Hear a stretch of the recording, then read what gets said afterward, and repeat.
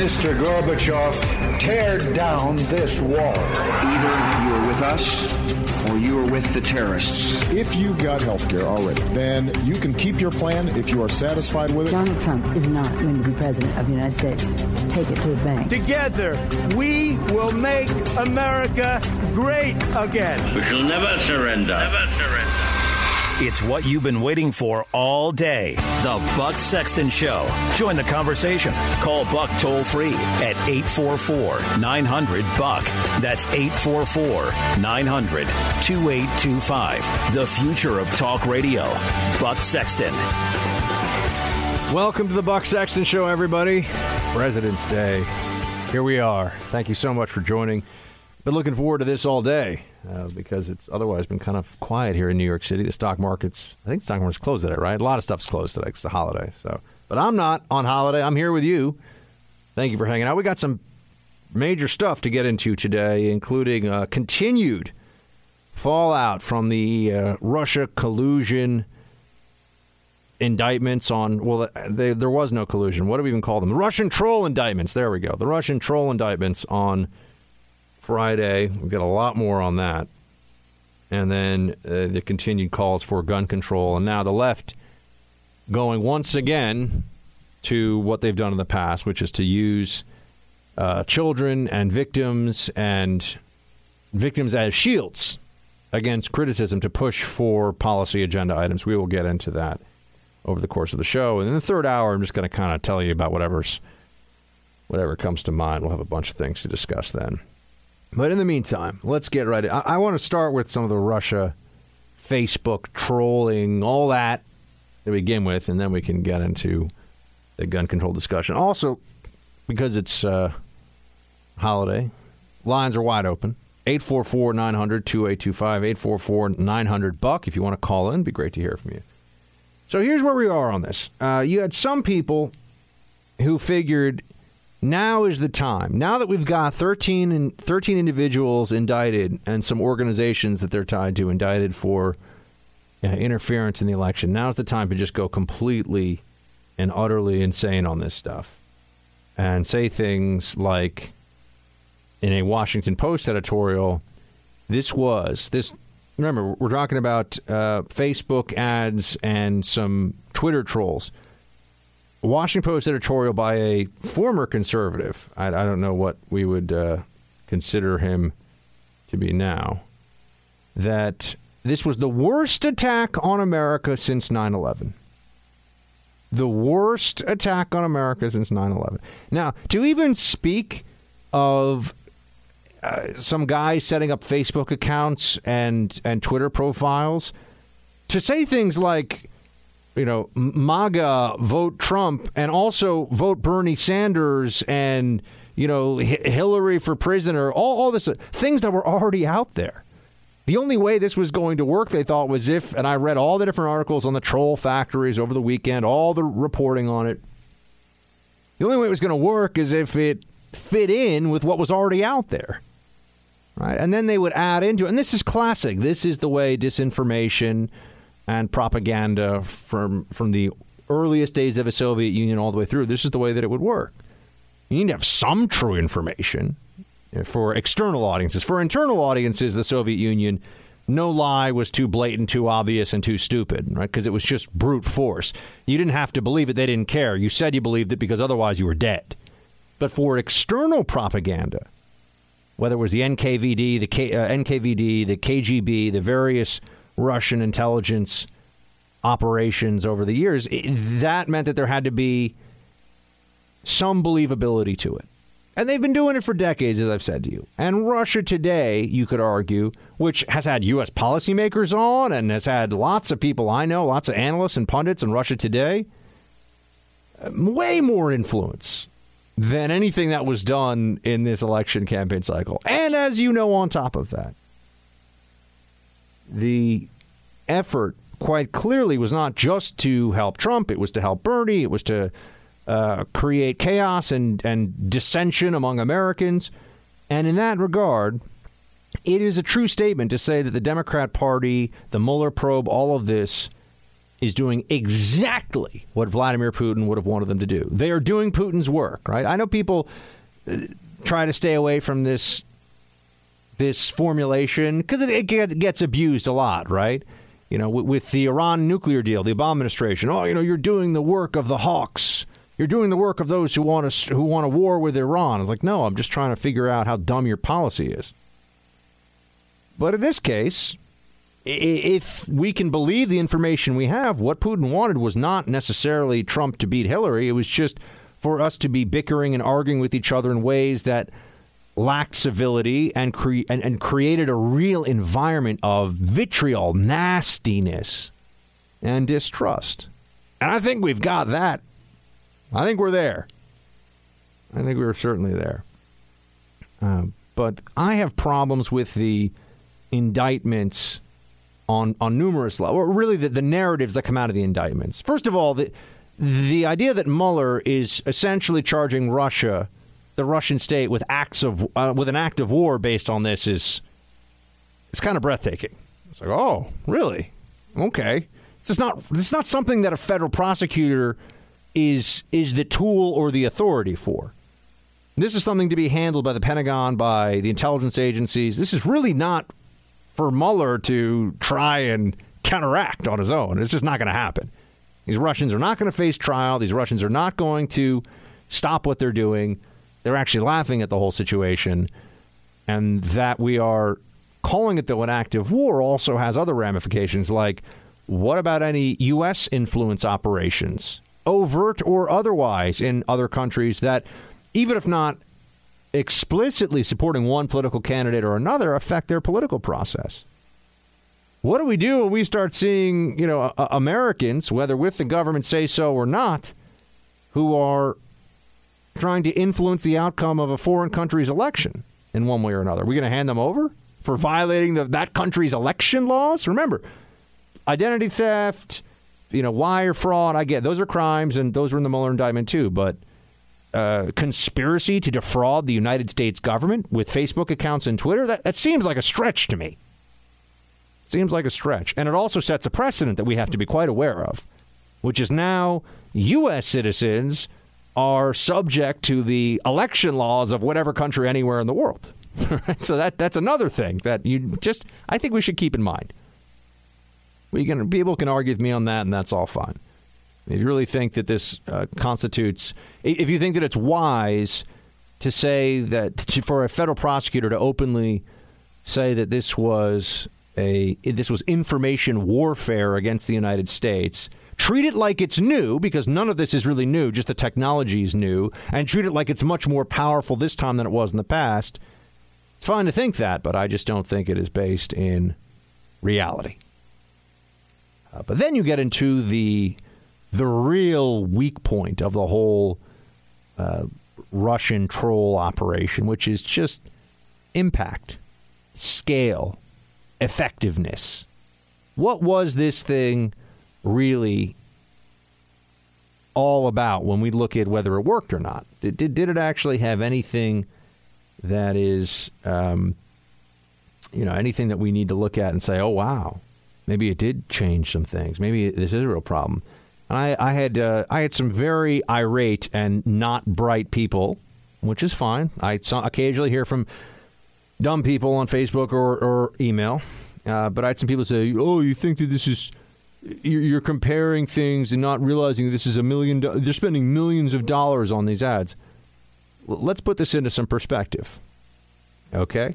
We'll start with this. The VP of ads at Facebook shared the following. His name is Rob Goldman. He shared this over the weekend. Just keep this in mind. Quote, very excited to see the Mueller indictment today. We shared Russian ads with Congress, Mueller, and the American people to help the public understand how the Russians abused our system. Still, there are several key facts about Russian actions that are not well understood. Most of the coverage of Russian meddling involves their attempts to affect the outcome of the 2016 election. I have seen all of the Russian ads, and I can say very definitively that swaying the election was not, in all caps, the main goal. The majority of the Russian ad spend happened after the election. Oh, it gets better, folks. This is the guy at Facebook in charge of ads. So I think he probably knows what he's talking about.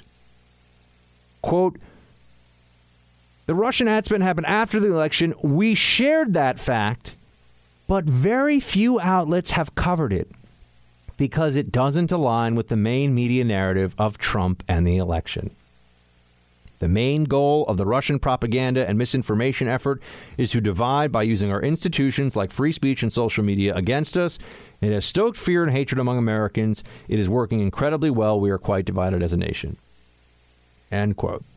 Okay, so guy at Facebook in charge of ads telling the American people in no uncertain terms that the election was not even the main effort, that most of the ad buying occurred after the 2016 election.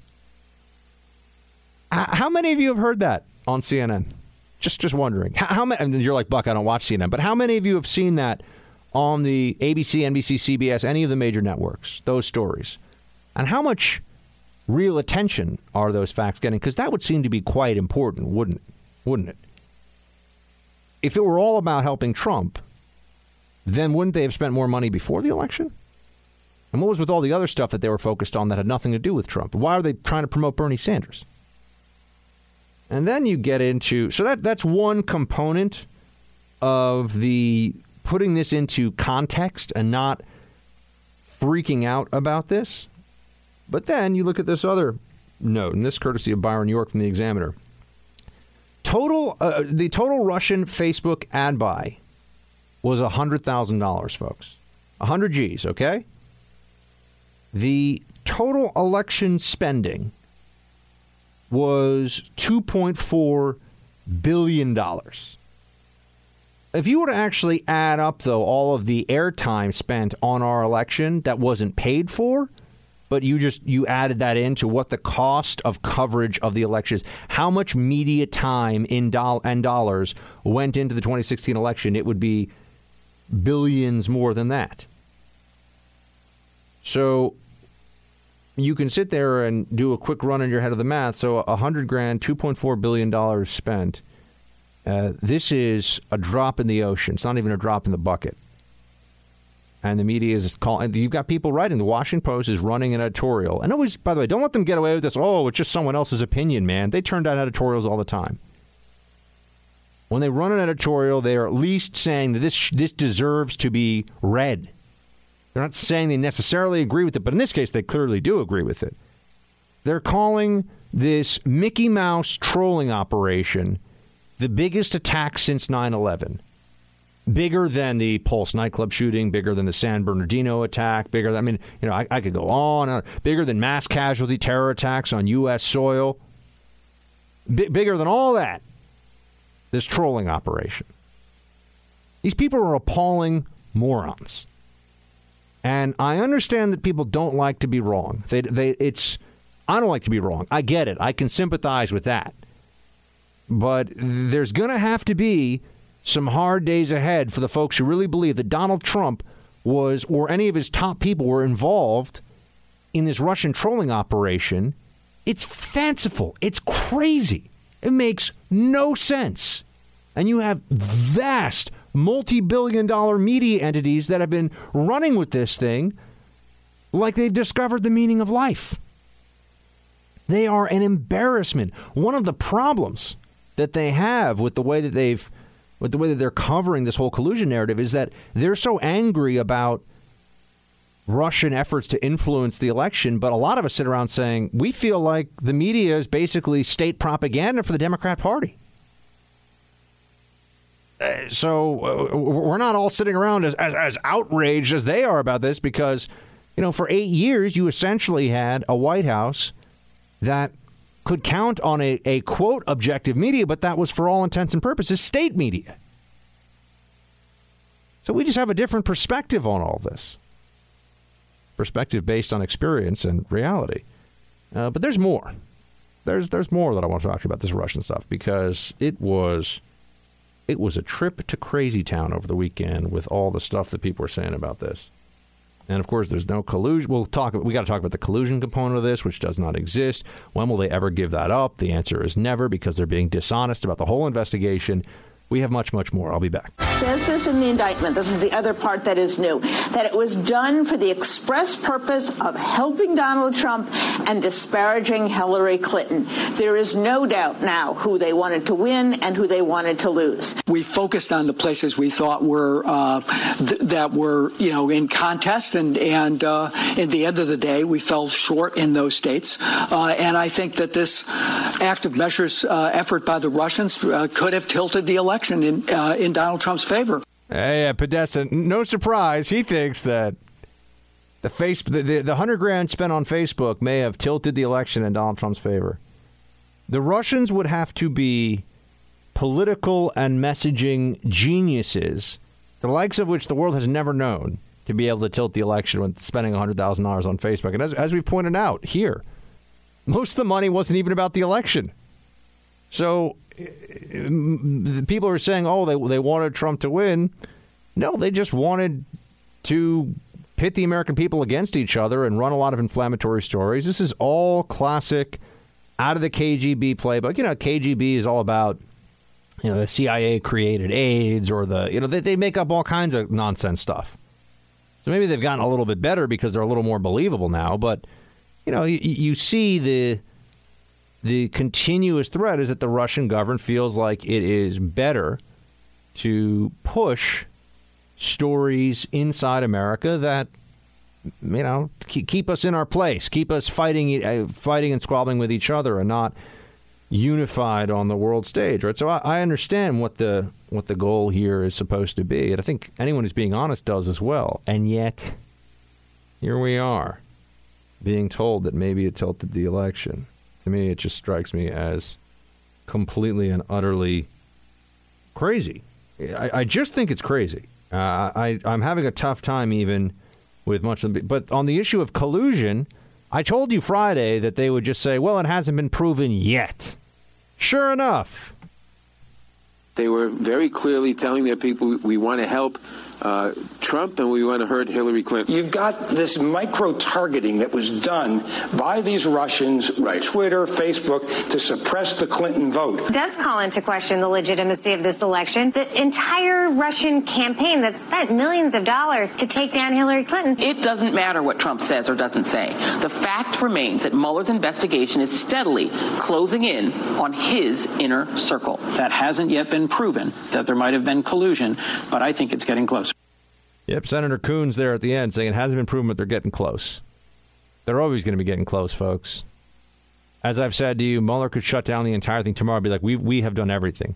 We have subpoenaed every record. We have looked at every witness. We have grilled everybody. We have been as thorough and as tough as we possibly could in the course of this investigation. There was no collusion. I promise you, if that were to happen or something close to that, on MSNBC and CNN that night, they'd say, well, it's just maybe Trump and his co-conspirators were just too effective at hiding their tracks. And it will just continue on. And in a few years, you'll see pundits going on TV who are saying, well, Trump didn't even win the election. Russia helped him win it. He colluded with them. It was Trump's, it was Trump that worked with them to do this. So we will never be entirely free of this lie, which is really unfortunate.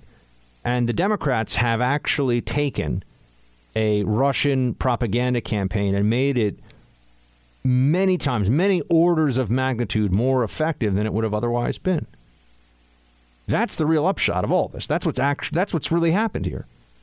Because they are so desperate to believe that the American people would have voted for Hillary instead, they have made sure that the Russians actually got their money's worth with those ads.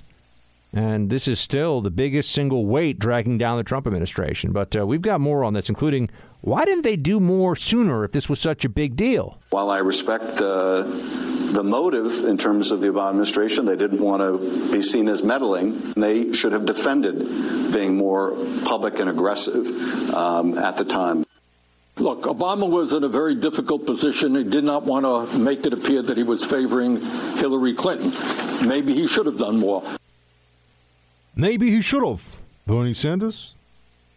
See, this is the problem they've got, folks. To those of us who pay attention to what they've said in the past and what the narrative has been, how could it be that, as some are saying now, the Russian trolling effort was the worst attack since 9/11, or even just a really terrible attack that requires a massive investigation? A bigger attack, for example, a more important attack than the things the Russians have done in the past with regard to harassing our diplomats, the Russians we found in this country and had to expel, who have been part of deep cover efforts to infiltrate American society. I mean, you think about the things the Russians have done that we've seen in the past. And this is supposed to be the worst by far. It's the worst. Huh. Interesting. And yet, now you have these people who say, well, maybe Obama should have done more. I need to know how this is possible. How is it that this was such a terrible, destabilizing, and democracy-threatening thing that the Russians did to us with the troll factories? That still to this day, I don't know anybody who's fooled by Russian trolls. And I would note that a troll that writes things like, MAGA or lock her up is just another of tens of millions, hundreds of millions of tweets or Facebook posts saying exactly the same thing. So what difference does it really make? What difference at this point does it make? No, but really, what difference is there? It's just try to apply some context to all this, and it starts to feel very, very different. But if it was such a big deal, how come Obama knew about it and didn't do anything about it? I saw some people saying, Obama sanctioned sanctioned the FSB and sanctioned these people and that people. And I'm like, yeah, after Hillary lost. Isn't that convenient? What a shock. All of Obama's tough guy anti-Russia stuff with regard to election meddling happened after Hillary lost. You see, a person who's being honest and looking at the way this happened would say, hold on, maybe, just maybe, Obama didn't want to be seen as trying to tip the scales in Hillary's favor by talking about Russian meddling that was pro-Trump pre-election, and so hid that from the American people. But you see, that would be the commander-in-chief at the time, President Obama, making a political decision about a national security issue that was ongoing while he was commander-in-chief. You can't have it both ways. Either the attack is a big deal, it threatened the election, it threatens its integrity, and you have to do something about it, or it wasn't really that big of a deal. Obama knew it wasn't that big of a deal. It was kind of an annoyance that everybody figured, well, what are we going to do about this? We'll figure it out later. Let's just wait till after Hillary wins. They're trying to rewrite, folks, that part of history here because it doesn't add up. It does not add up. We were hearing about this Russian intrusion, interference stuff for months before the election. This was all out there. And certainly the president knew all about it.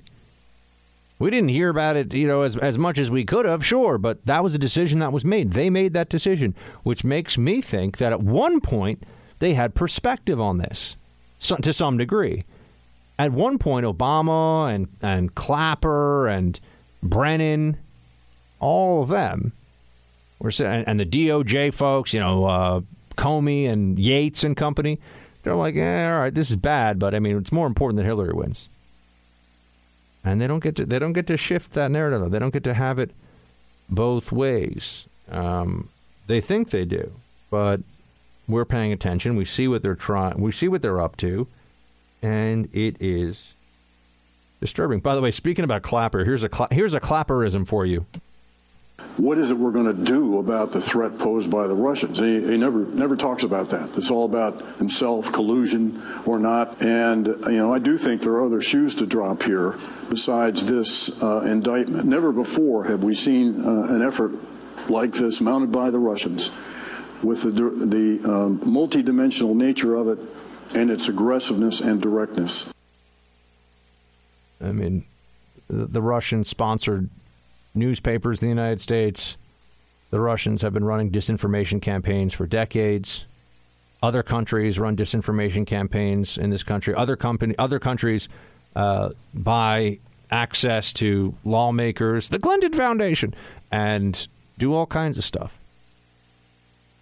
But they're going to make this seem like a much bigger deal. Another line of argument and discussion here that I think we need to not lose sight of. How is it that we are going to be told now, and I really want you all to remember this because this is a good one. This is one you want to keep handy. We are supposed to take lectures from people who are hysterical about how terrible the Russian interference in the last election was, from people who also, for over a year now, have been telling us that there was collusion with this White House based on a foreign operative, Christopher Steele, working with Russian sources to run a disinformation campaign through the FBI and magnify it with the help of the pro-Hillary Democrat press. Which was the bigger and more successful disinformation effort, the dossier or the trolling? I think we all know the answer. The dossiers led to the Mueller probe. The dossiers led to over a year of just hysterical, bedwetting, crazy, left-wing nonsense on TV about the Russia collusion stuff. Oh my gosh, what are we going to do? The trolling effort, for anyone who understands social media ad buys and the internet and how all the stuff works, is a joke. It's laughable. The Russians did it because they could. The Russians did it because, some of the senior Russia folks don't like America that much or don't like our policies, and they just wanted to, kick some dirt in our face. But it's not a good idea when you're dealing with a nuclear power to act like getting a little dirt kicked at you is the same thing as somebody taking a swing at you with a baseball bat. It's not the same thing. And a lot of people in the media are pretending that it is, and it's not. And that's dangerous.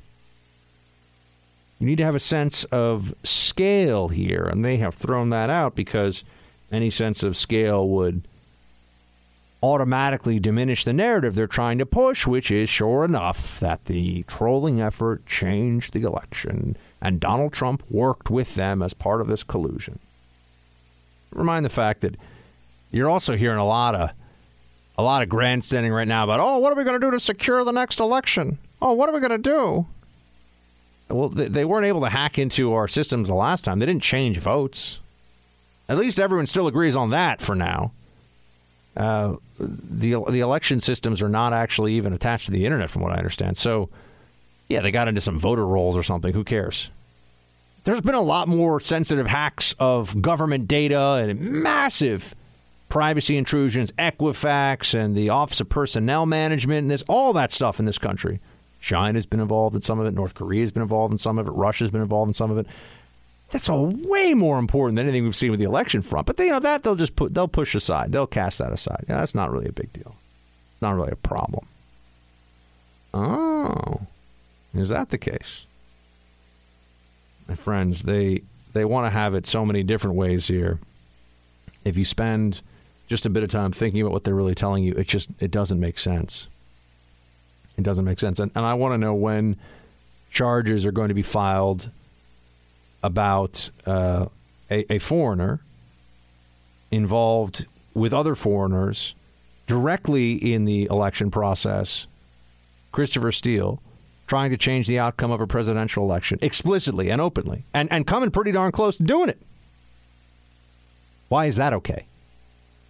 If the Russians were more open about what they were doing, it would be better. I'm confused here because Christopher Steele was operating in secrecy.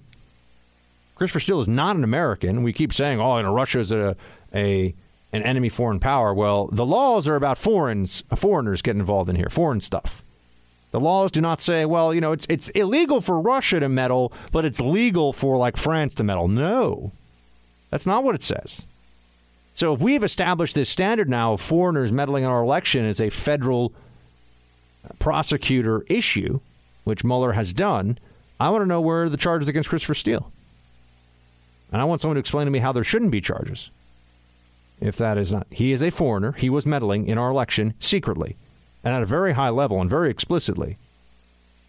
And on behalf of Hillary and only on behalf of Hillary. So what exactly am I missing about that? And using Russian information to do it. We're just supposed to ignore this, skip past this? I don't think so. All right, I know we've talked a bit about Russia, and I really want to get to the gun control issue because it's been heating up over the last few days. I thought maybe we would have started to move on, but no, in fact, I think people are more dug in than ever. So we'll get into that. 844-900-2825, 844-900-BUCK. We will be right back.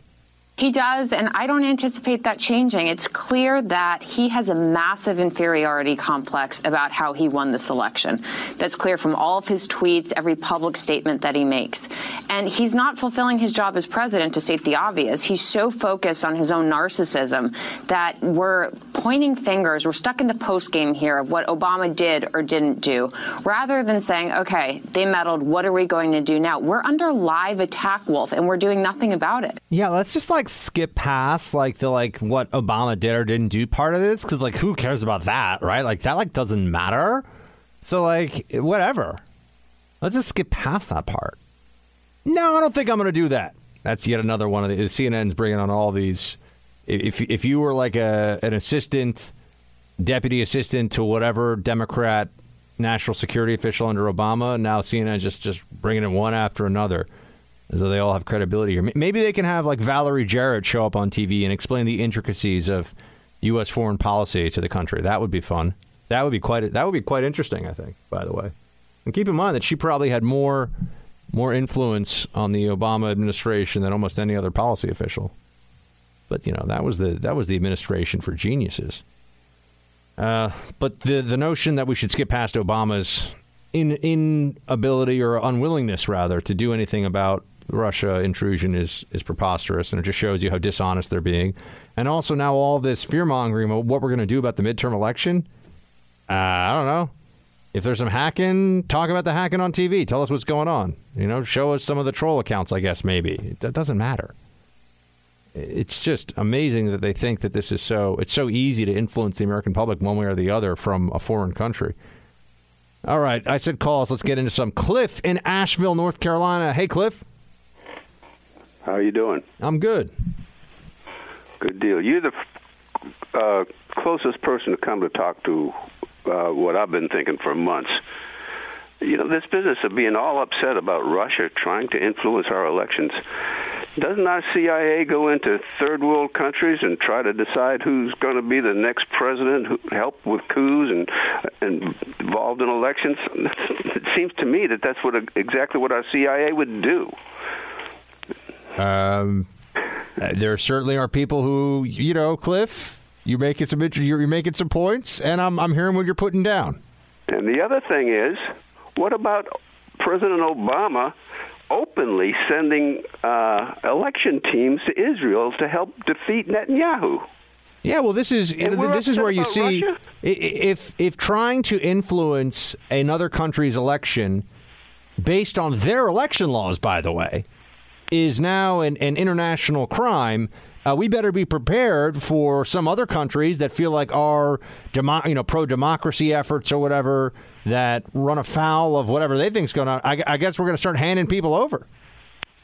Remember, this is for message. This is for, quote, information warfare, Cliff, which is a fancy way of saying propaganda, messaging, public relations. And aren't we all involved in that? Yeah, of course we are. That's why when I saw this Mueller indictment, I was like, oh, gosh, finally, we're calling out the Russians for this. Our president's calling Putin a thug, not this one, but the previous one, called him a thug regularly on TV. We're influencing elections and influencing perception all the time. Everyone is. You can't gauge this stuff. It's crazy. Exactly. Yeah, I know. You're right and I'm right, Cliff. There we go. Thank you for calling in, buddy. All right, let's get to...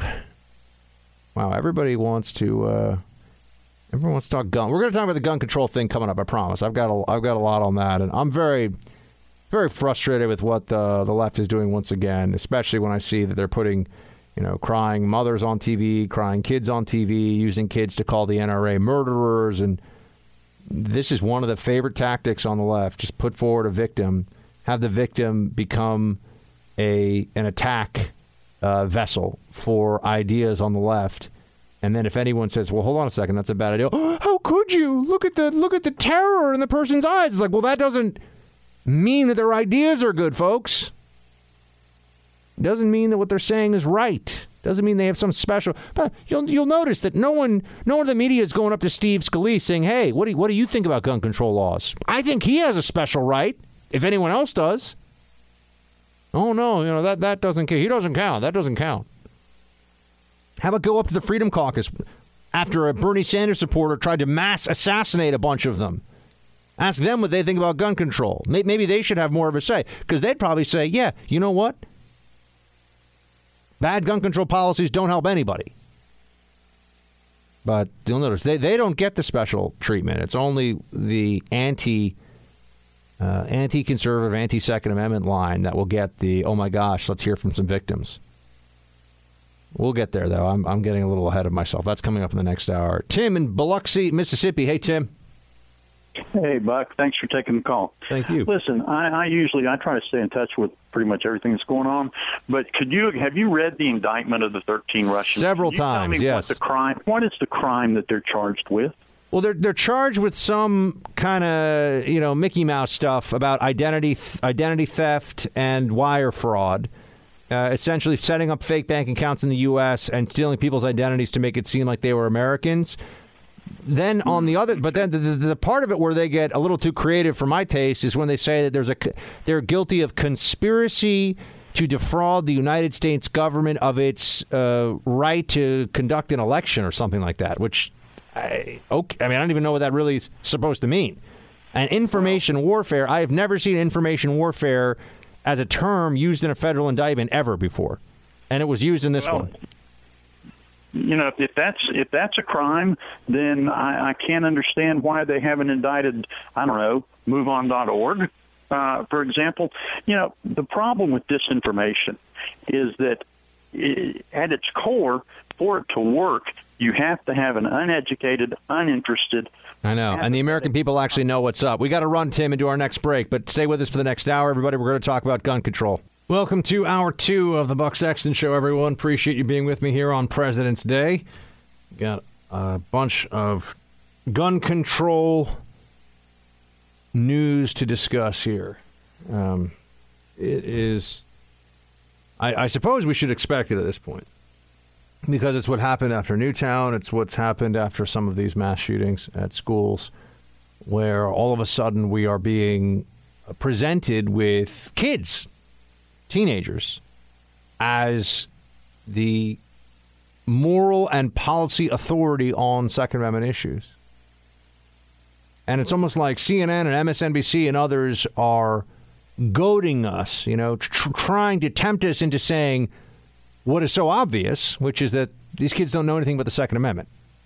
And also, just because they have been through a tragedy, it does not mean that they are, in fact, imbued with a special policy scepter that allows them to determine what should be good for the rest of us. Never mind the fact that a lot of them aren't even old enough to vote. And they'd say, oh, Buck, well, you're trying to silence them. I'm not trying to silence them. It's just very obvious what's going on here. They're using kids as policy human shields and attack dogs. It's disgusting. It's disgraceful. And here is just a small sampling of what I am talking about. We need to stop being corporation figures. We need to, the government needs to understand, and people in the government need to understand that we are not to be bought by the NRA. They're not supposed to be listening to the NRA about our protection. They're supposed to be listening to the people who are getting hurt about our protection.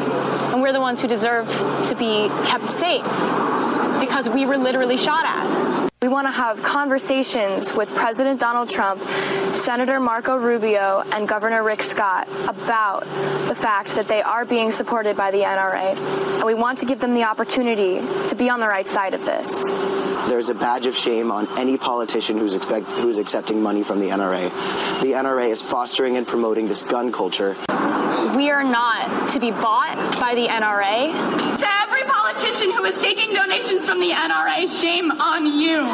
The NRA, I think their great strength here has been how they've re-messaged gun ownership, and they've wrapped it in the flag. Congress is deadlocked, and so the idea that they're going to do something here, and they're also, to a certain extent, owned by the NRA. Republicans are going to have to say that it's more important to protect the children of this country than to antagonize the NRA. Are they prepared to do that? But the NRA is no longer interested in protecting gun rights.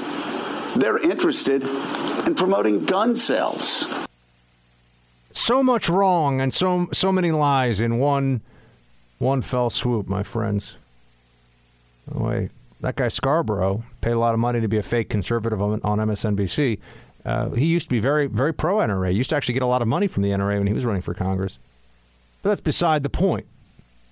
You had a whole slew of high schoolers from the school affected in Parkland in Florida who were all attacking the NRA. Almost like adults told them that's what they should do. What do they really know about the NRA? What do they know about the Second Amendment? Are we allowed to question that just maybe having a 16 or 17-year-old lecture the country on national policy isn't a wise course of action? Is that going too far? Is that just too much? And as if that weren't bad enough, it's not just the NRA that's being attacked by the students. Now, keep in mind, students, yeah, they can say whatever they want. They're being elevated to a national platform by the media. The students that attack the NRA get on CNN.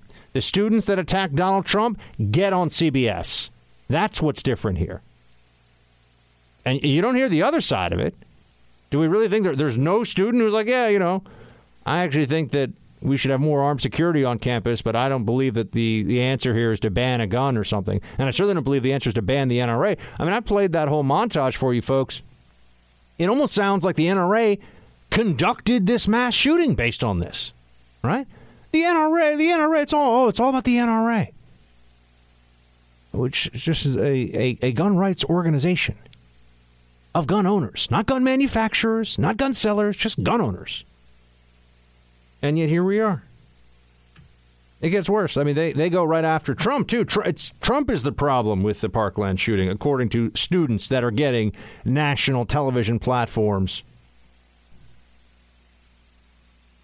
President Trump, you control the House of Representatives, you control the Senate, and you control the executive. Wrong. You haven't taken a single bill for mental health care or gun control and passed it. And that's pathetic. We've seen a government shutdown. We've seen tax reform, but nothing to save our children's lives. Are you kidding me?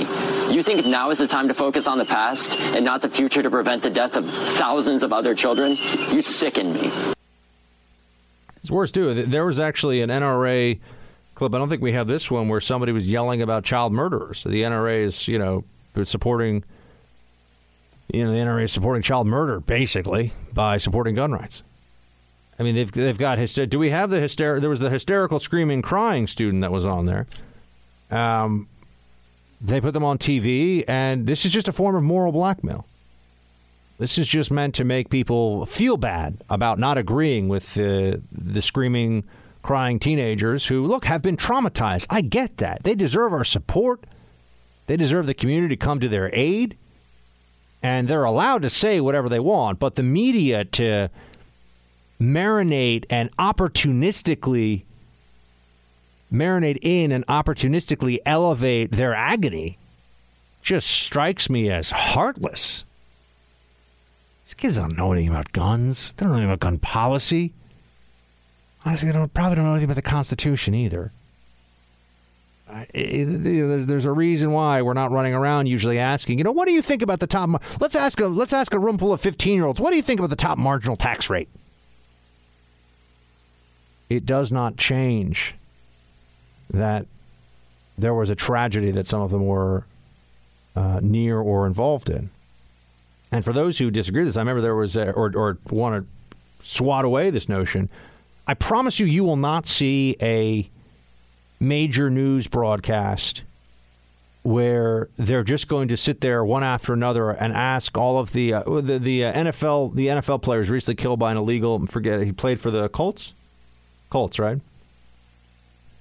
The NFL player was killed by an illegal alien who was drunk driving. You know, they're not going to sit down with that NFL player's family and Edwin Jackson and one after another just, you know, what do you think about immigration policy? They might have done interviews with the family, sure, but they're not going to sit there and say, you know, what do you think about immigration policy?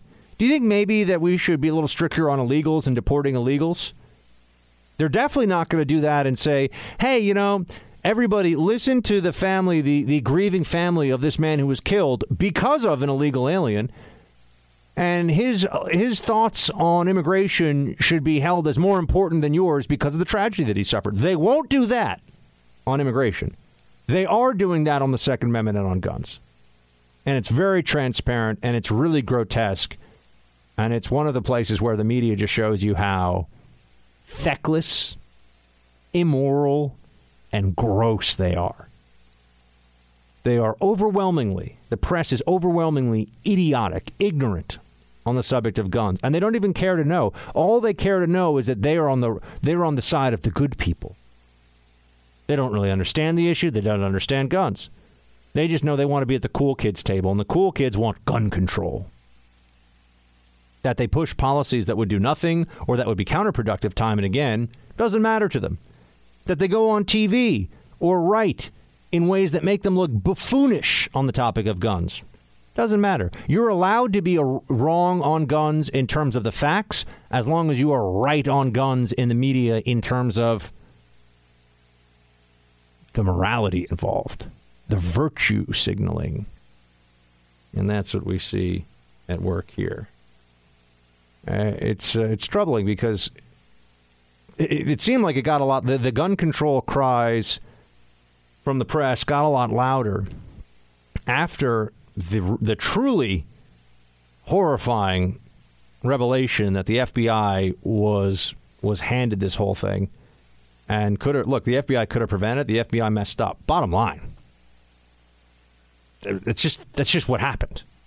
We could sit around and talk about whether it's fair or not to hold them to a standard of, 100% accuracy or 100% prevention, but the FBI messed up big time on this one. And local police, look, I understand they don't really have the tools to do all that much here.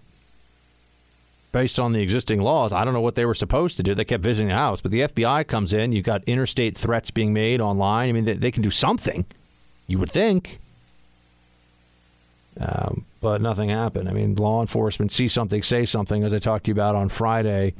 That feels increasingly hollow because people see something and they say something and then nothing happens. So we have now the media presenting us with a slew of traumatized children, and we are being lectured on national policy, and they're saying really terrible stuff about the NRA, about Trump. It's unfair, it's unseemly, and it just goes to show you that there's not any interest in a constructive debate on this.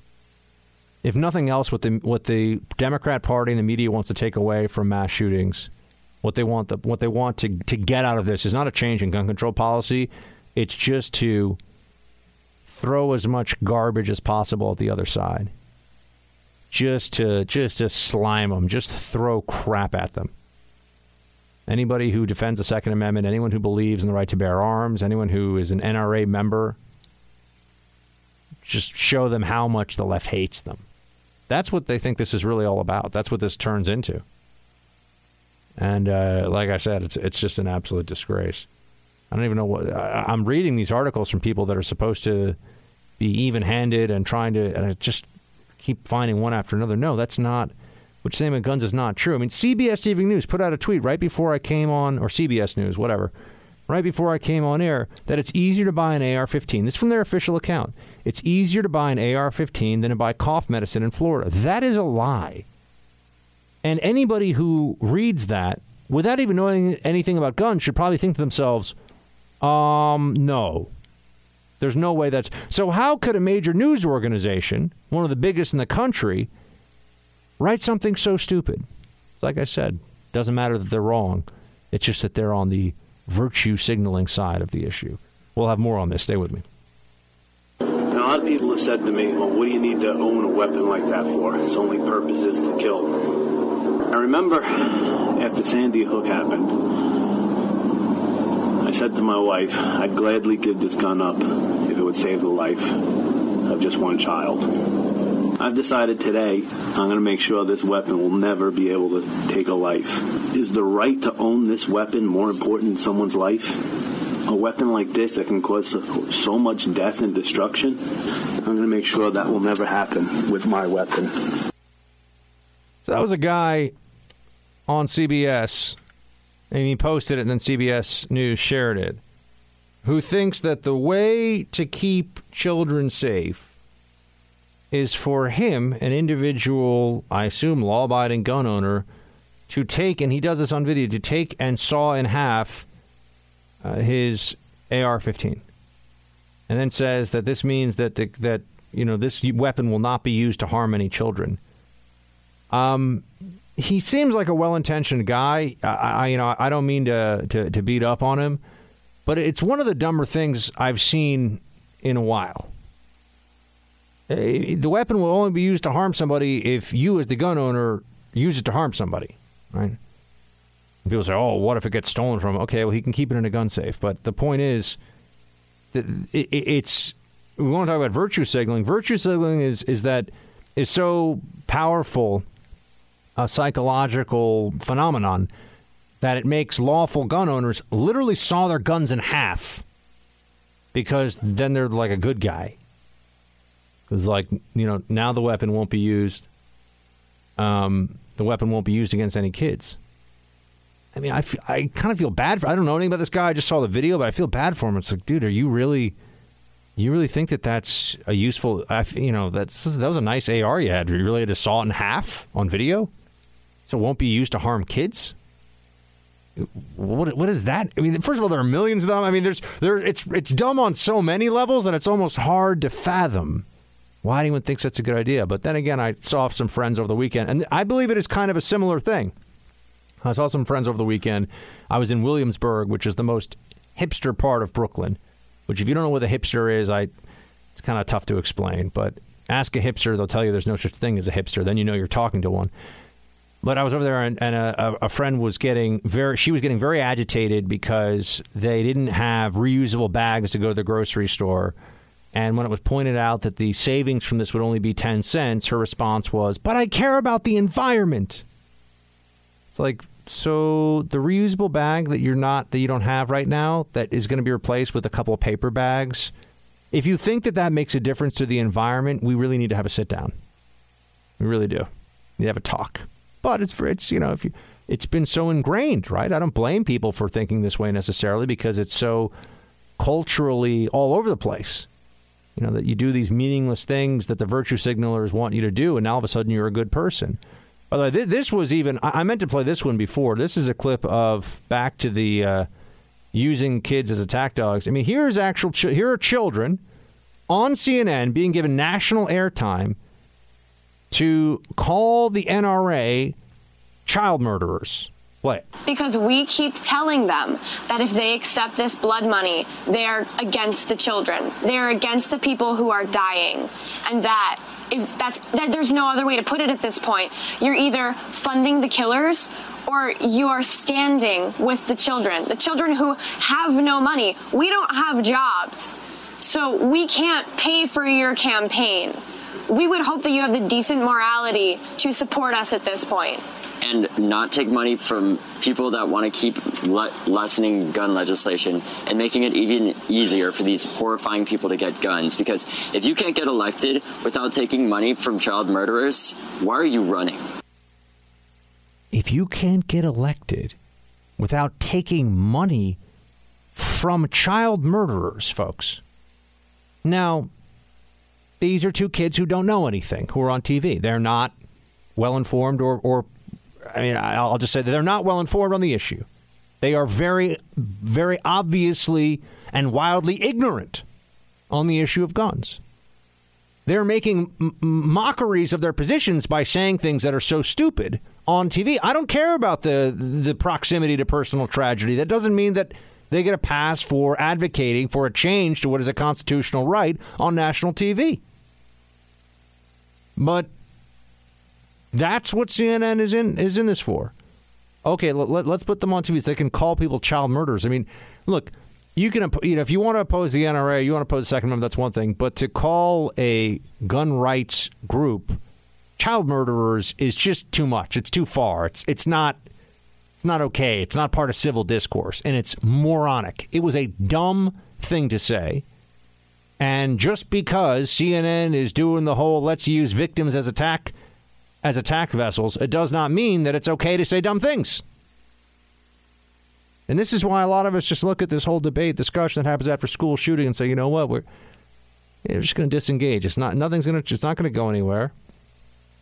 The background check system gets stronger. You know what should get stronger? The FBI following up on tip system. That should get stronger. The background check system, what are they really going to do? Okay, if they want to make it slightly more efficient or something, fine, go for it. But nothing major is going to change. And so what this just turns into, once again, is an excuse for the left to be particularly nasty to their political opponents. And I just get a sense that there was way too much satisfaction at some of the networks, CNN, we just played the audio from it, of using traumatized children as weapons against their political opponents. To slander them. I mean, to say that the NRA are child murderers, that is just slander. It's not even an opinion, it's just a lie. But yeah, put them on TV. Let them make an embarrassment of themselves at this point, because that's really going to bring us together and get us to a better place on gun rights and gun control. This is what we're up against in the media, my friends. Coming back with a Buck Brief. You are now entering the Freedom Hut Tactical Operations Center. All sensitive programs must be kept strictly need to know. Clear. Team Buck is cleared. Roger that. And ready for the Buck Brief. Cut off from their unit, the tiny band of American soldiers was outnumbered and outgunned in the deserts of Niger, fighting to stay alive under a barrage of gunfire from fighters loyal to the Islamic State. Jogging quickly to a crouch, Staff Sergeant Brian C. Black motioned to the black SUV beside him to keep moving. At the wheel, Staff Sergeant Dustin M. Wright tried to steer while leaning away from the gunfire. But the militants wielding assault rifles and wearing dark scarves and balaclavas kept closing in. Sergeant Black suddenly went down. With one hand, Sergeant Wright dragged his wounded comrade to the precarious shielding of the SUV and took up a defensive position, his M4 carbine braced on his shoulder. "Black," yelled a third American soldier, Staff Sergeant Jeremiah Johnson, checking for wounds. Sergeant Black lay on his back, motionless and unresponsive. Cornered, Sergeant Wright and Sergeant Johnson finally took off, sprinting through the desert under a hail of fire. Sergeant Johnson was hit and went down, still alive. At that point, Sergeant Wright stopped running. With only the thorny brush for cover, he turned and fired at the militants who were advancing toward his fallen friend. End quote. That is from Times piece, An Endless War, Why 4 Soldiers Died in a Remote African Desert. You recall this. It was the ambush that killed 4 Army Special Forces in Niger, in the western corner of Niger. And people were asking a lot of questions about how could this happen, and you had U.S. senators like Lindsey Graham saying they didn't even know that we had hundreds of soldiers in Niger as part of the war on terror. This was actually publicized and was out there for anyone who reads the news and had an inclination to know.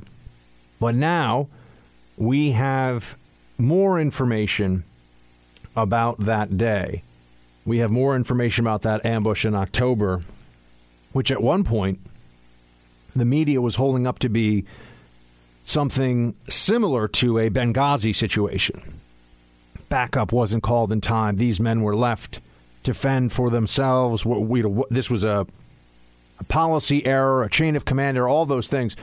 It turns out, no, that was not the case. And as I said at the time, these are not diplomats reliant on those around them for protection. These are not IT staffers who got caught in the wrong place at the wrong time. These are elite soldiers of the United States Special Forces. They were in a dangerous country doing a dangerous job. They were ambushed by a vicious enemy, and we lost 4 of our own. That is what happened. We have additional details now, but that is the short version of the longer story. I have to commend the Times for some very good reporting here on this, including from Rukmini Callimachi, who is the Times' best reporter from what I can see, stretching back now for a few years on terrorism-related issues. Here's what we also know. There was a helmet cam. And, in fact, footage from the helmet cam has leaked. The Times did not share the helmet cam footage because it shows one of the Special Forces soldiers all the way up to the very end. And the bad guys got 4 of ours, and they came up close, and they finished them off at close range, which I know it makes me angry just talking to you about it. I know it makes all of you angry at home as well. But there is video footage of the actual firefight in some detail, and the Times was able to go through it. They got it from an affiliate, not a news affiliate, but actually initially from a news organization in Niger that got it from the jihadists who picked it up off the battlefield. So that is how it made its way into, and this is a branch of, or these are individuals. The bad guys here are tied to Al-Qaeda. They had sworn allegiance, and they set up an ambush. There was some question initially about why it was that there was an assault team that was supposed to deploy to get this one time-sensitive target, this high-value target, and this Special Forces contingent that was traveling with a few dozen Nigerian soldiers that they were training. These American Green Berets were called to be essentially in the vicinity. So the strike team was going to come in from the east of Niger, heavily armored, ready-to-rock strike team to go after this high-value target. And the high-value target wasn't, or rather the strike team was told because of weather, because they're in the desert and you can't fly choppers in all weather conditions, they were told to stand down.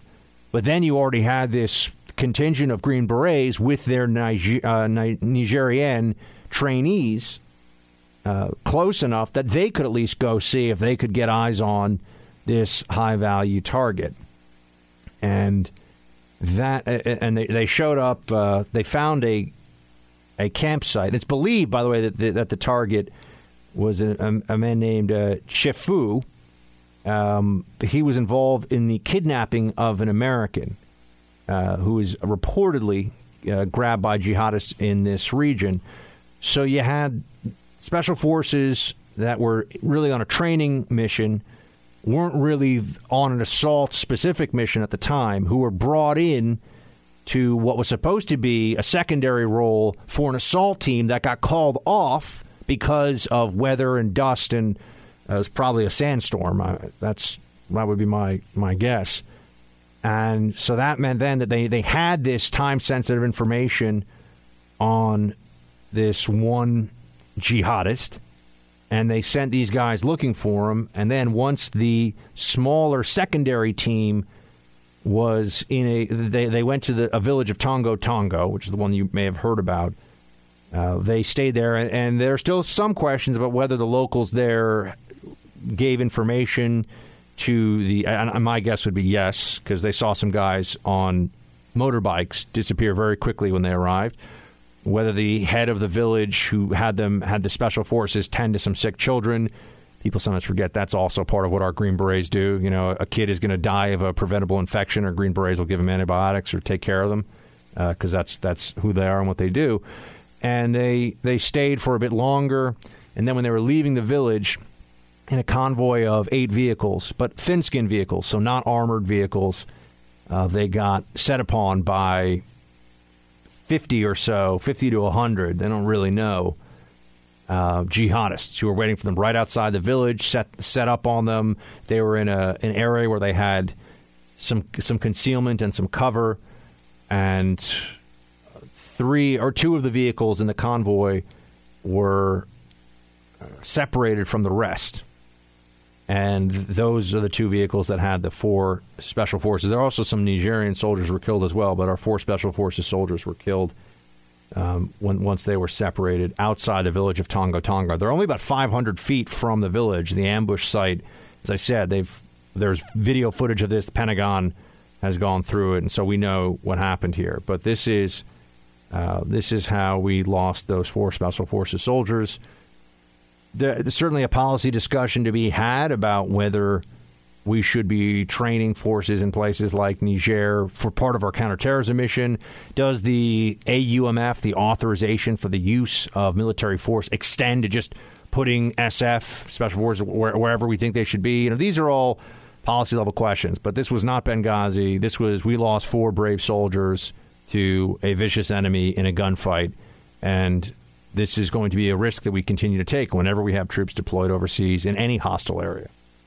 And with that, we're going to roll into a quick break. I'm going to talk to you on the other side about some pop culture stuff, actually. So stay with me. So I don't watch a lot of professional sports. As I'm very honest with you guys about that. It's not something that's really in my wheelhouse. I watch football. I've watched a lot over the years, but I don't have as much time to do these things I'd like to, I guess. I don't know. I watch football. I watch some tennis. I'll admit it. Soccer, too. Basketball, I used to watch all the time. I actually played basketball growing up. I was a decent two-guard for, grammar school. I had some handle. I had some moves. It's true, a little double pump that would surprise people, come out of nowhere, like, "Ooh, look at that kid!"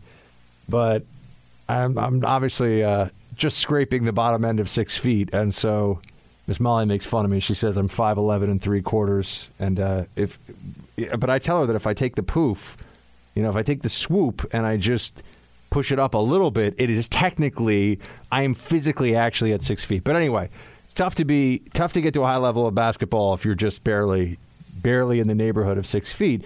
I do enjoy watching it somewhat. I have not watched a game in a while. I'm a little sad that I didn't watch, though, over the weekend, because I would have seen in real time one of the more incredible audio atrocities in the sports world in recent memory. I mean, this is reminiscent in some ways of, well, actually, I can't think of anything it's reminiscent of. I was trying to go for an analogy there. I can't get anything. So there's Fergie of the Black Eyed Peas, one of the more annoying and overrated pop groups that I can think of. I never really liked their music. I always found it kind of annoying. I also thought there was a preachiness in some of the content, if I recall. I remember they made some snide comment in one of their songs about the CIA. I want to be like, hey, Ferg, why don't you back off the agency? There's something about the CIA being bad. I forget what. If you know what it is, let me know. But so Fergie of Black Eyed Peas fame, now infamous because of what happened at the NBA All-Star Game. This is not enough for me to describe. We have to share with you some of what actually happened, so we can all appreciate. We can marinate in this. Oh gosh, just play it. Oh, say, can you see by the dawn's early light what so proudly wave at the twilight's last gleaming? It goes on like that. It continues. It was pretty bad. People referred to it as the sound that you would hear if you squashed a duck with a trash can or tried to strangle a goose. It was not good. It was not good. And I always wonder why it is that people sometimes... She's obviously got a very talented, good voice and all that. why people decide when there's such a clear mandate to try to be the guy who does the backflip for the first time in the pool in front of everybody else. I was in Aruba not long ago, and we were on there was a boat, and they do this thing where people are doing a rope swing off the boat, and I just went into the water like a normal dude. Some people thought, I'm going to try to do like a double backflip off the rope, whatever, and they like smacked like a hippopotamus dropped from 100 feet up at the top of the wall, and everyone goes, oh, because it's not the time to get fancy. There's a way to do it. You're singing the national anthem at the NBA All-Star game. You just need to do what you do. Just sing it. It's the national anthem. People want to hear it the way it's supposed to be sung. Just do it that way. You don't have to, I always remember my mother, who has a background in theater and professional dance, as a professional ballet dancer, actually at a very high level. And I remember she said that, I forget if it was one of her directors or one of her choreographers would say before she'd go out, and it always stuck with me. I think it's very good advice. Don't give me the best performance of your life. Just do what you do. Just do what you've been training to do. And it's excellent for people to have this in mind for so many things. This is important advice for the toast you're going to give at a wedding. This is important advice, I can tell you, from if you're ever going to be on TV or involved in mass media. Just do what you do. Say what you're there to say. Don't try to have it be the most profound thing that's ever been said on television. Don't try to go for the one-liner that people will remember throughout the ages. All right? You're not going to top Molon Labe. It's not going to happen. Don't go all in on it. It's also the advice I give people about first days. I've had many first days. First days on jobs, first days in school, first days in assigned to being in foreign countries and everything else. Just lots of first days. And I think that one of the more important skills you can have in life is to deal with the first day and know that you don't want to be the guy or the gal that tries to be remembered from the first day. It's almost never good, You don't want to be the one who tries to impress everybody else when the instructor or whomever asks a question, when the professor or the VP of operations or the new boss or whatever.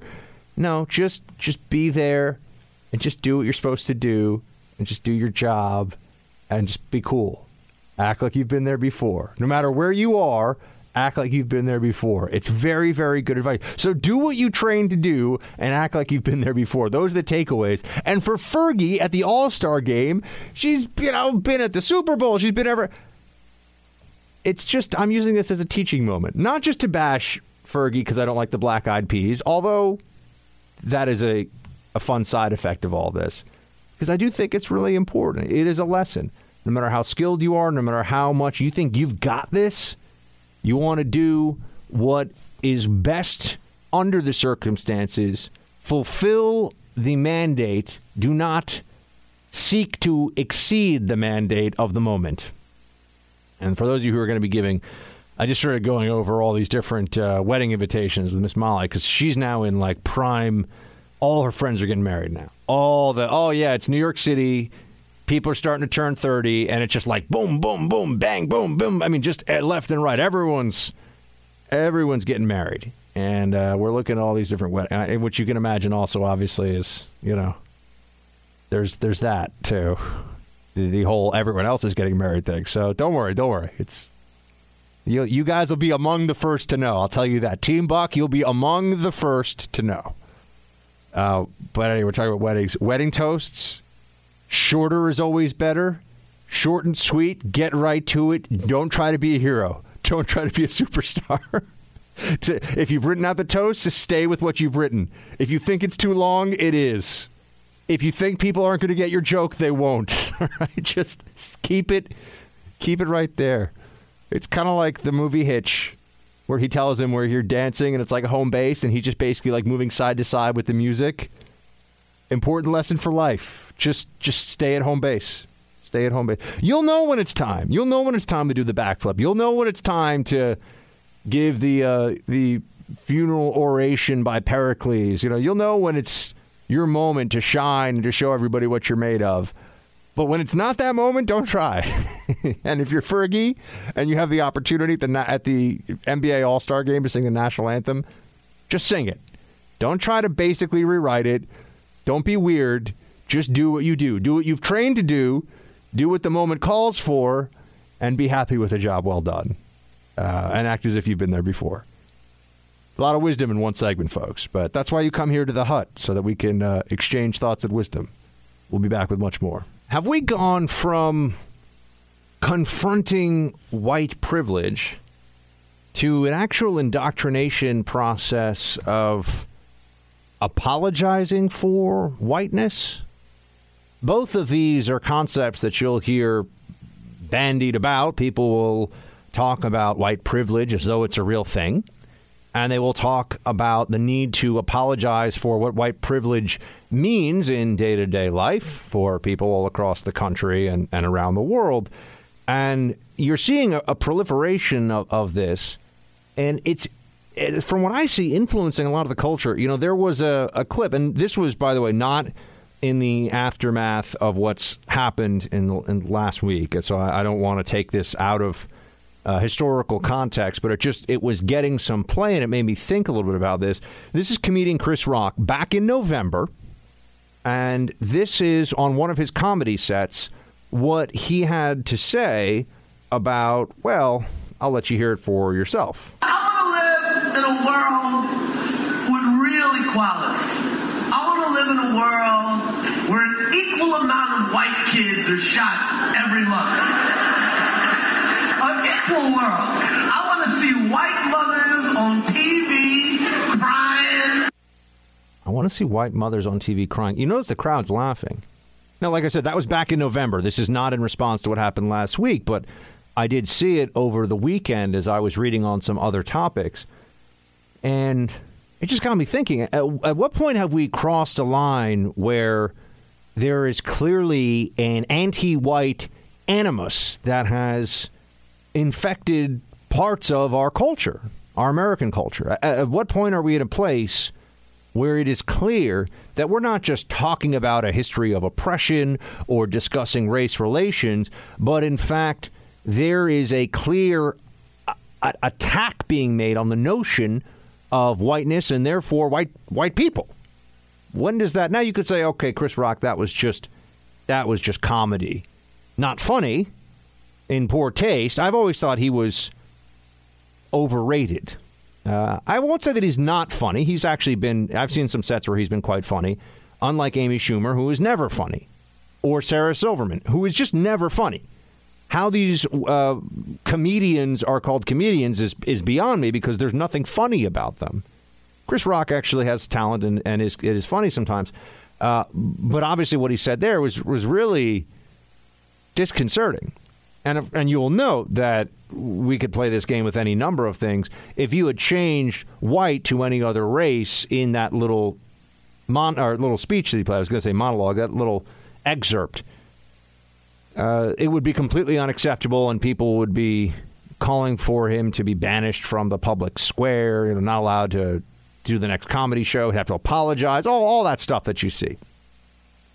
But making jokes about wanting to see white mothers crying on TV because white kids get shot, that gets laughs from the crowd. That's funny. I think it's worth exploring that psychology a little bit, because it's not just an isolated incident that I'm pointing to there. This is happening in so many different parts of the culture. It's happening with the Academy. This apologizing for whiteness, confronting whiteness. I will note that, you often will hear from some of the social justice warriors that race is a construct. Race doesn't really exist. Race, within any race you can mention, there's so many different kinds of individuals from places, far, meaning that, when you say Asian, what does that even mean? They'll say, what does that mean? And it's a fair point. Is it somebody from Bangladesh? Is it somebody from South Korea? Is it somebody from Kazakhstan? Right? What's Asia? Asia is almost it's a landmass term, but to say someone is Asian is a kind of meaningless term as race goes. But you'll notice with white, That's not. White is a different kind of social construct. White is to be used all the time, such that if you are an Anglo-Saxon in this country who's been in the country for hundreds of years, you're the same as a recent Albanian immigrant without a penny to his name. It's all the same. It's just white. It's all the same. Oh, okay. No differentiation made within that. But colleges are now teaching young adults, I should say, that they should confront whiteness.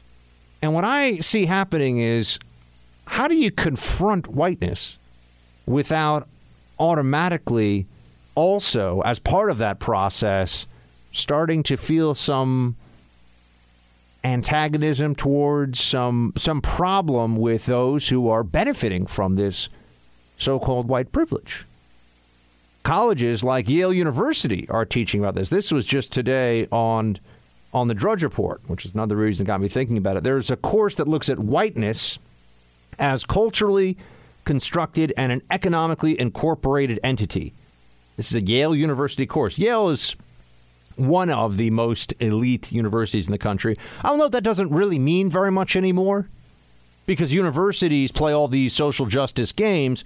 You can go to any one of these schools and not be smart and not actually be intellectually impressive or impressive really in any way. I know people, Harvard, Yale, Stanford, I know them personally, who are not idiots, that would be unfair, but who are sub-average American intelligence. But they go to these places because because sometimes they play the right sport, because sometimes they play the right instrument, because sometimes they come from the background that the school just wants to admit, whatever that may be. And academics has very little to do with it sometimes. So these schools have all been diluting their brand, which was supposed to be academic excellence. They've been putting that aside. And now you're seeing that they're offering classes that are just straight up indoctrination of social justice ideology. I mean, a course that confronts, quote, whiteness, white imagination, white property, and white speech. There's no way that you can separate particularly college-age students in this manner and create these constructs and give lectures on these topics without also, I would argue, and I am arguing it, without also essentially training people to have a bias. To suggest that somebody has benefited in everything they do in their whole life from their skin color is also to inherently suggest that there's something unfair and that person has some explaining to do, has some penitence to engage in, has some reparations to think about. And that's where things start to get really problematic. This has been an explosion in the last year or so of these college campuses that are teaching classes on, quote, white racism. They're teaching classes on white racism. There are all these variations on the theme: white privilege, white authority, whiteness, all this.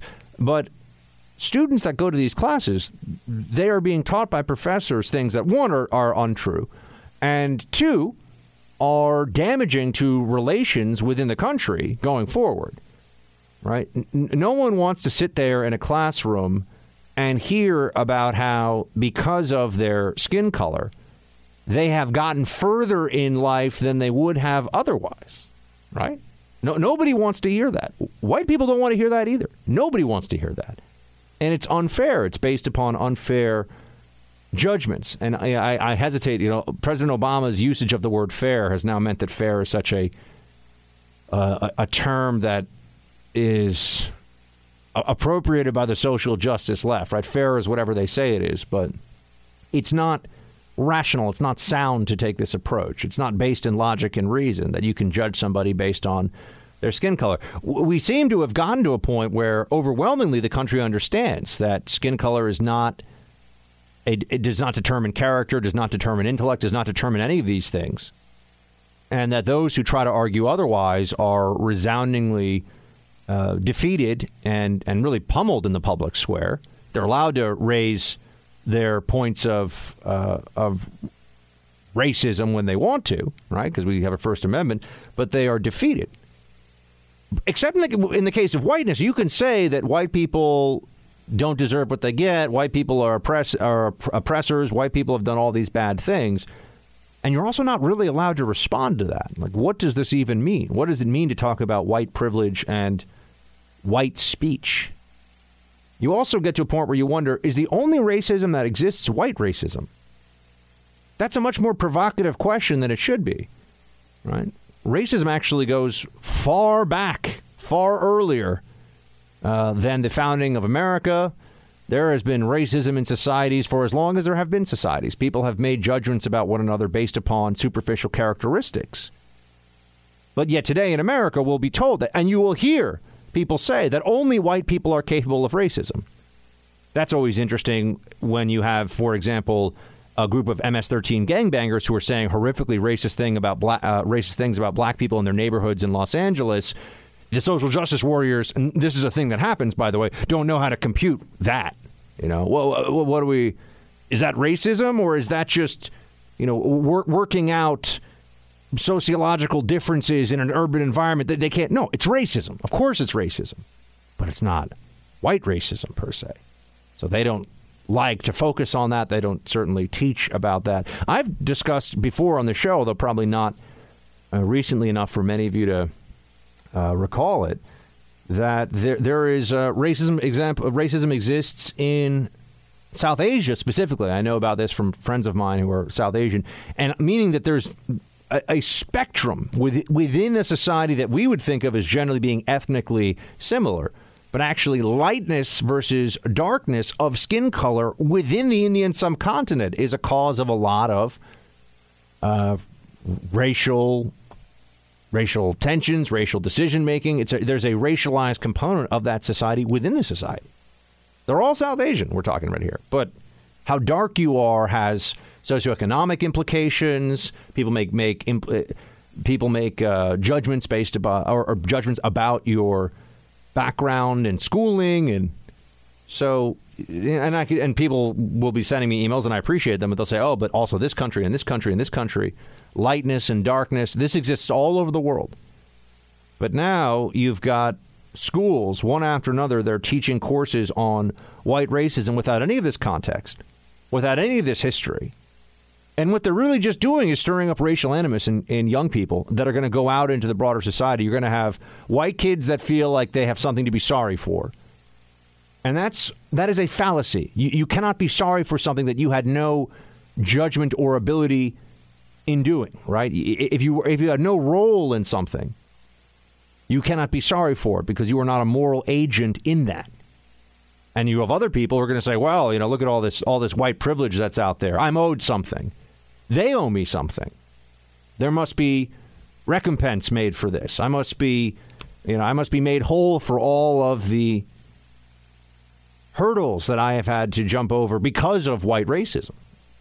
This is much more out in the open, much more widespread in recent years than it ever has been before. I mean, I blame the Academy a lot for it, but keep an eye on this. Newsweek just wrote this story. White racism becoming a popular class at campuses across the nation. That was just a few months ago. And it is happening. So something that struck me that I wanted to talk to you about. All right, we're going to hit a quick break. We'll be back with much more, team. Stay with me.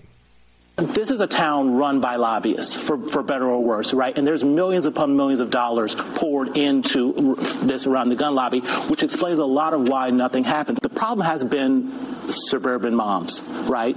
This has not been a central voting issue for them the way it has been for a lot of our voters in the rural areas. For them, healthcare affordability, education issues have been front and center for their voting. I think this is changing, Chuck. When suburban white moms are as fearful and afraid of their kids coming home as urban moms are, they change Congress. So that was a pollster, Cornell Belcher, who was on MSNBC. When white moms are as afraid as urban moms, they change Congress. It's I suppose not surprising at all, and I wasn't even thinking about talking about this after my previous discussion with you about these classes on white racism at all these schools across the country. But Cornell Belcher here, looking at school shootings as an issue that touches on race. I mean, you see this at MSNBC with every issue.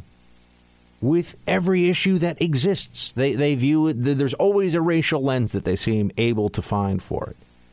MSNBC is race obsessed and with a very one-sided narrative of all of it, right? There's never any attempt at even-handedness. And same thing at CNN. I mean, I remember, they were just running with the Black Lives Matter protests, and it was getting them good ratings at the time. And the more that they could promote the notion of racist killer cops, you'll notice what happened with all the racist killer cops. We were hearing about them for years under the Obama administration. Where did they all go?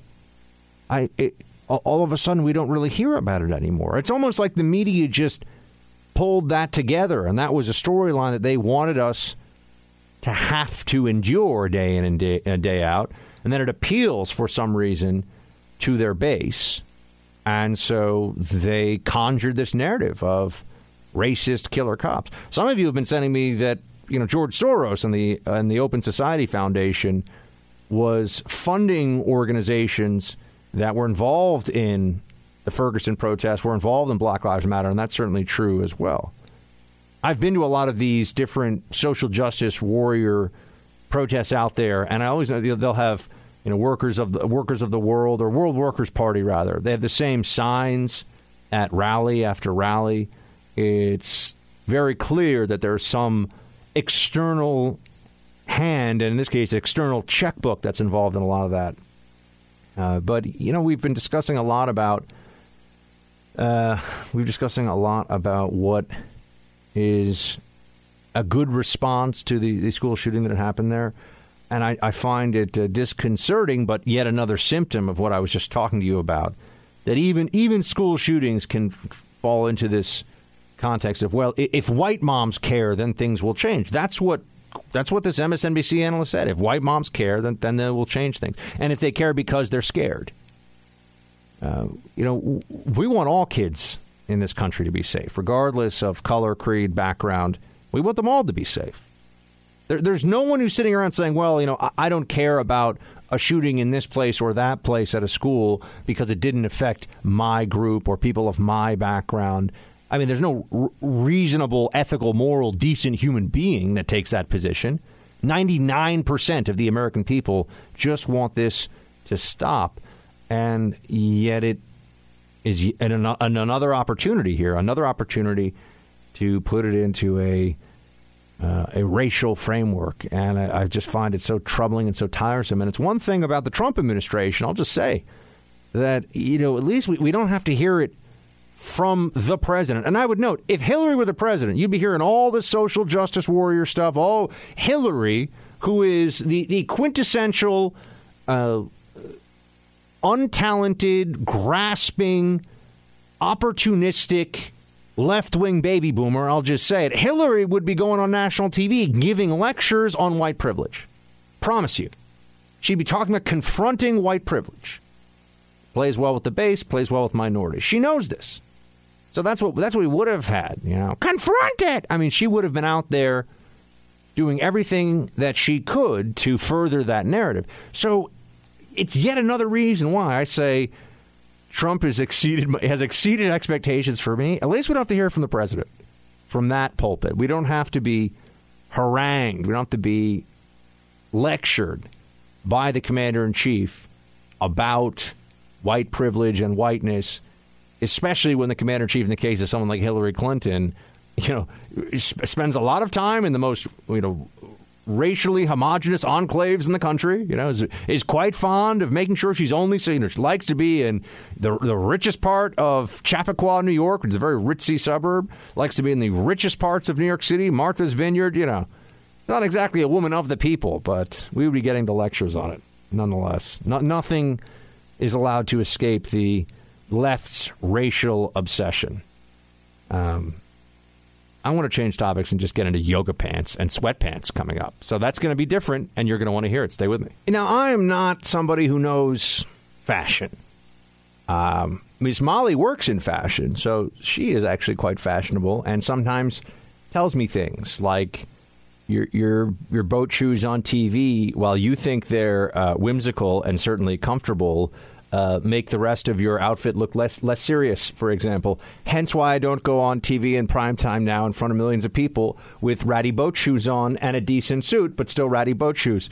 I have learned some things. She has taught me things. Also, wearing like colorful socks with, little pink elephants on them or something is not, in fact, a way of showing just how offbeat and hip you are. It just looks like you've got weird socks on, she has explained to me. So I'm learning things. I'm learning things, which has been very good. So I do not pretend to be an expert in fashion. That said, this is quite a statement about fashion statements. This was in the New York Times. Why yoga pants are bad for yoga class. Also titled, that was in the tweet, why yoga pants are bad for women. Now, look, I'm not like I said, I'm not a fashion critic here. I do find it, though, interesting that here we are now being told that yoga pants are essentially part of the patriarchy, is what this is really saying. Let me give you some of the analysis here, and you can make of it what you will. Quote, it's a new year and I've got a new gym membership. I went the other morning. It was 8 degrees outside, and every woman in there was wearing skin-tight, saran-wrap-thin yoga pants. Many were dressed in the latest fashion, leggings with patterns of translucent mesh cut out of them like sporty doilies. Finally, these women must have thought, pants that properly ventilate my outer calves without letting a single molecule of air reach anywhere below my belly button. Don't get me wrong, I have yoga pants, 3 pairs, but for some reason none of them cover my ankles, and as I said, it was 8 degrees outside, so I wore sweatpants. I got on the elliptical. A few women gave me funny looks. Maybe they felt sorry for me, or maybe they were concerned that my loose pants were going to get tangled in the machine's gears. Men didn't look at me at all. At this moment of cultural crisis, when the injustices and indignities of female life have suddenly become news, an important question hit me. Whatever happened to sweatpants? Now, I'm of two minds here. To me, the notion that you should be opposed to yoga pants in yoga class seems a bit strange, right? This is almost like writing an article that's because the reason that they fit the way that they do is because of the kinds of movements that if you've got baggy clothing on and you're trying to do some of the things that I have almost had a heart attack doing in the several yoga classes that I have taken, that fabric's going to get in the way. So yoga pants exist for a reason. It's almost like saying, why do people who show up and want to be competitive swimmers, why don't they wear a burqa? Because it would they wouldn't have any body consciousness issues. Well, just based on my experience having seen burqas out there and about, if they got wet, I feel like there'd be considerable drag issues, and that would slow down the speed of the swimmer. Same could be said for yoga pants with the positions. There's a reason. It is a functionality issue. It is not, in fact, an oppression issue. It's not about body shaming. And also, from the yoga classes that I've been in, there are people of all shapes and sizes. It's not like going into a CrossFit class, which I have also done, where it's like, if you don't have abs yet, you should probably stay out of sight and in the corner, learn something, son, because you best have really more like an 8-pack. A 6-pack is kind of... That's not sufficient. Yoga is much more inclusive and fine. So I think it's a little bit strange that we're now seeing a movement against yoga pants because it exists for the purpose of being in that specific class. And, there are in fact male yoga pants too. They're not quite as form-fitting, but they're actually rather snug. They're rather snug. I may have been given a pair once. I'm not saying I wear it a lot, but I'm familiar with yoga pants for men. I know. Guys, I'm not coming in here in yoga pants. But then she brings up sweatpants, which I have to say I do feel like get kind of a bad rap.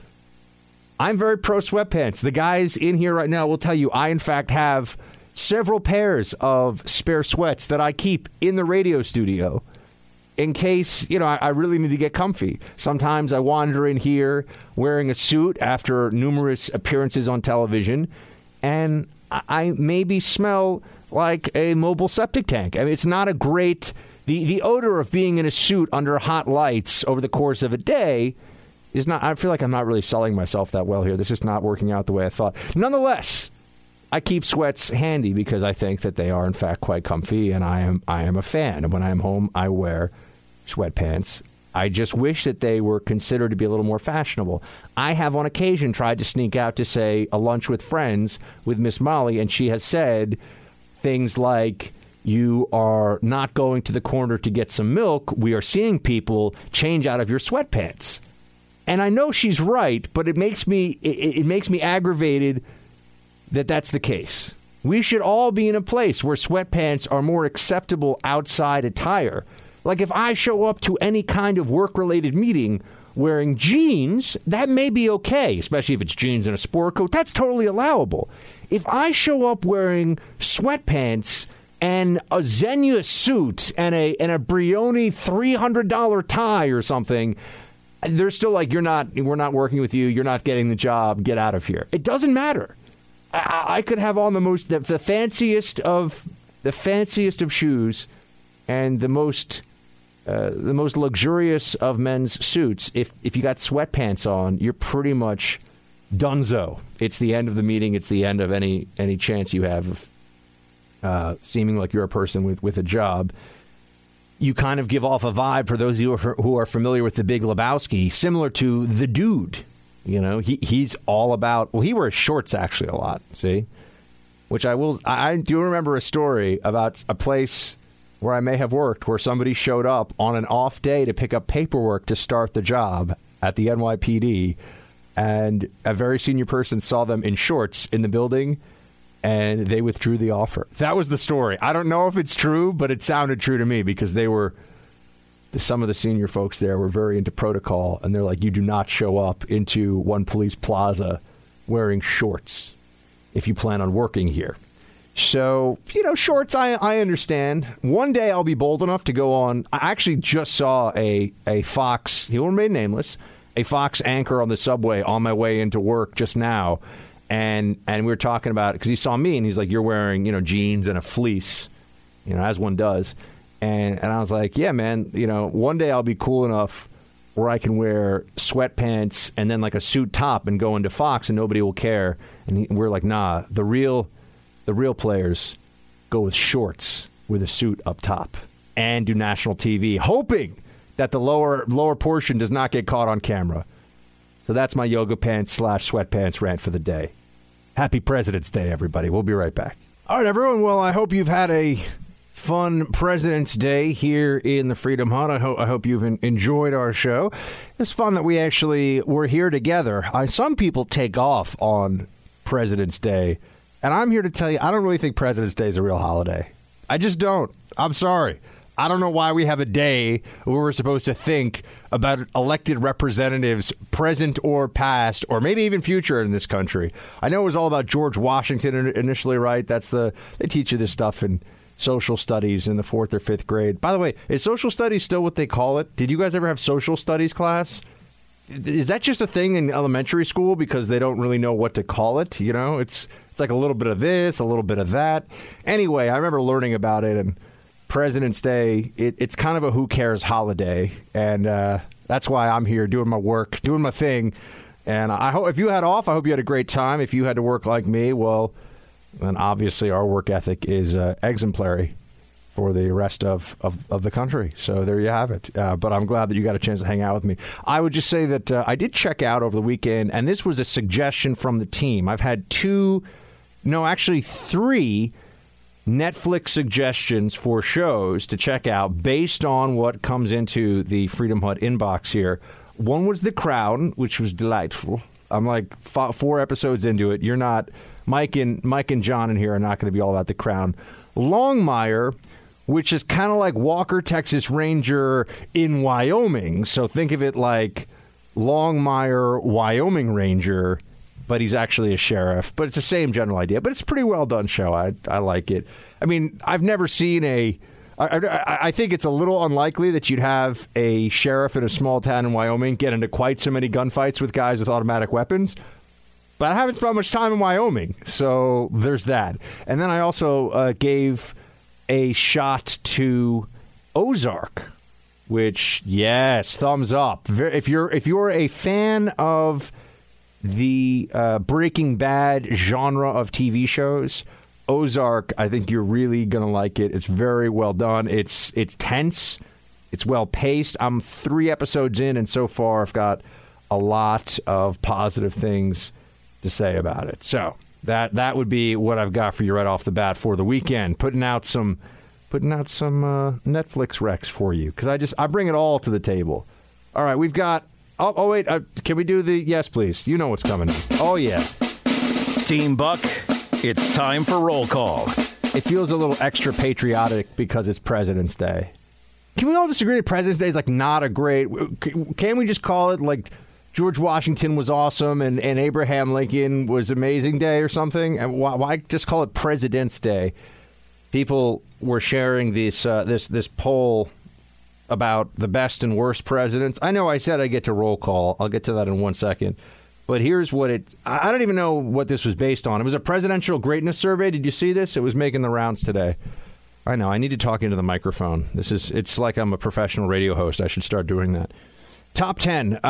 Lincoln, this is the 10 best presidents of all time, according to a survey that I was seeing a lot of people sharing. Is it scientific? No. But it's the end of the show, so who cares?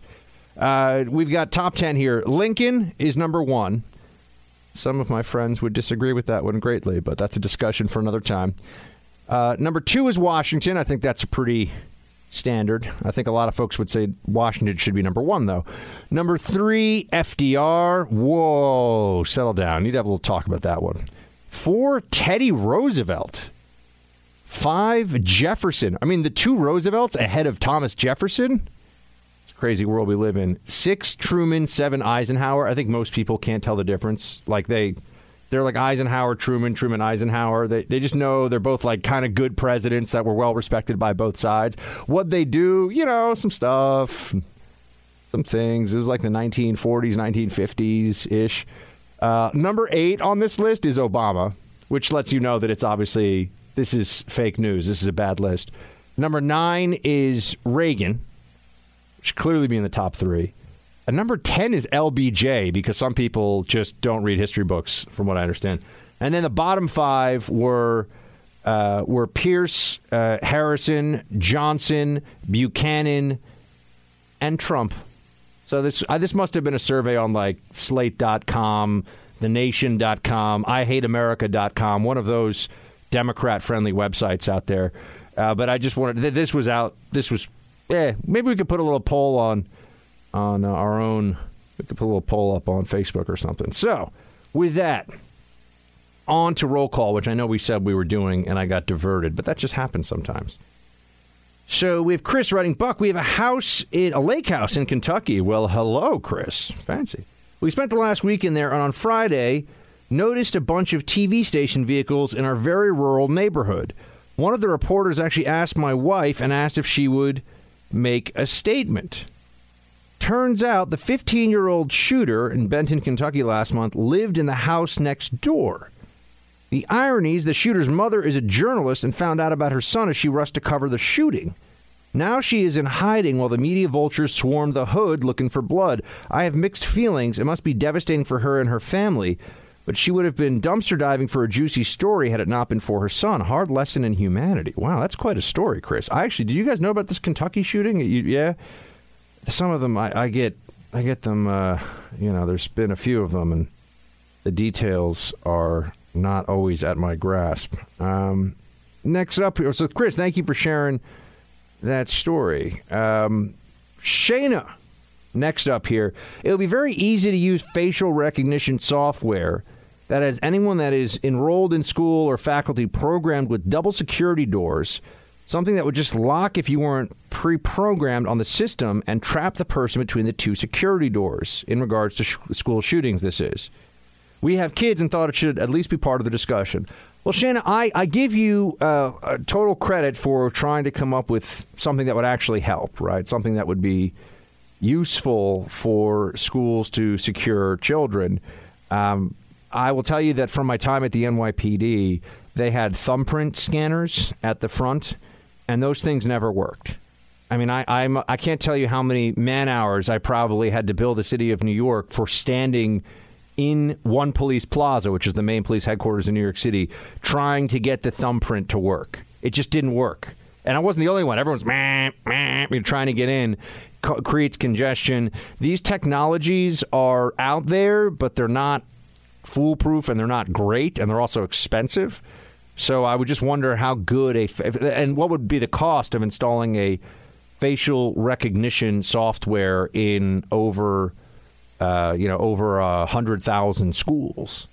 So your idea is a helpful addition to the conversation. I don't know how feasible it is once you actually put it into practice. But then again, I also don't know. I'm not a facial recognition expert. But thank you very much for sending in your thoughts. Someone wrote in, hey, no need to read on air. Whoops. Okay, well, then I won't. I will not. If you tell me not to read it on air, I will not. Notice I didn't even use the name. Just letting you guys know. If you tell me up front, because I'm reading these in real time, you got to tell me don't read this on air, and then it stays between you, me, and the team. Because just so you all know, that Mike and John have access to the Freedom Hut Facebook inbox as well. Mark, next one up. Love your work, Buck. Thank you. See, Mark is obviously a man of excellent taste. Longtime listener. I used to write for NRO, the Washington Times, and some other outlets, and once in a while I get the urge to poke my nose in things, and this Russia collusion lie stinks to the heavens. This morning, I was more angry about it than usual and did some digging and got contact info for Mueller's team and sent him quite an email, and they replied. Dude, Mark, that's it? You're leaving me hanging with that? You're telling me they replied, you get nothing? Mark, you got to send me another note here with how they replied to you. I'm very curious. Even if it's a form letter, I would want to see what it is. Michael writes in next with, time to kick these blanking Islamist blankers, blank. Okay, you know what, Michael? We're going to keep this one off. We're going to say this is going to be just for the team in here. We're not going to share this one on air, but sentiments appreciated, sir. Next one up. Wow. Actually, you know what? I can't do a next one up because we're pretty much at showtime here. So I am going to ask that you all please do check out Facebook.com/Buck Sexton. If you're not already following me there, please do. You can also send thoughts to officialteambuck@gmail.com. Tomorrow, journalists will be back at work. So that means that there'll be more things that they're talking about. So we'll have quite a news cycle to look forward to, I am sure. Until then, no matter what comes your way, shields high.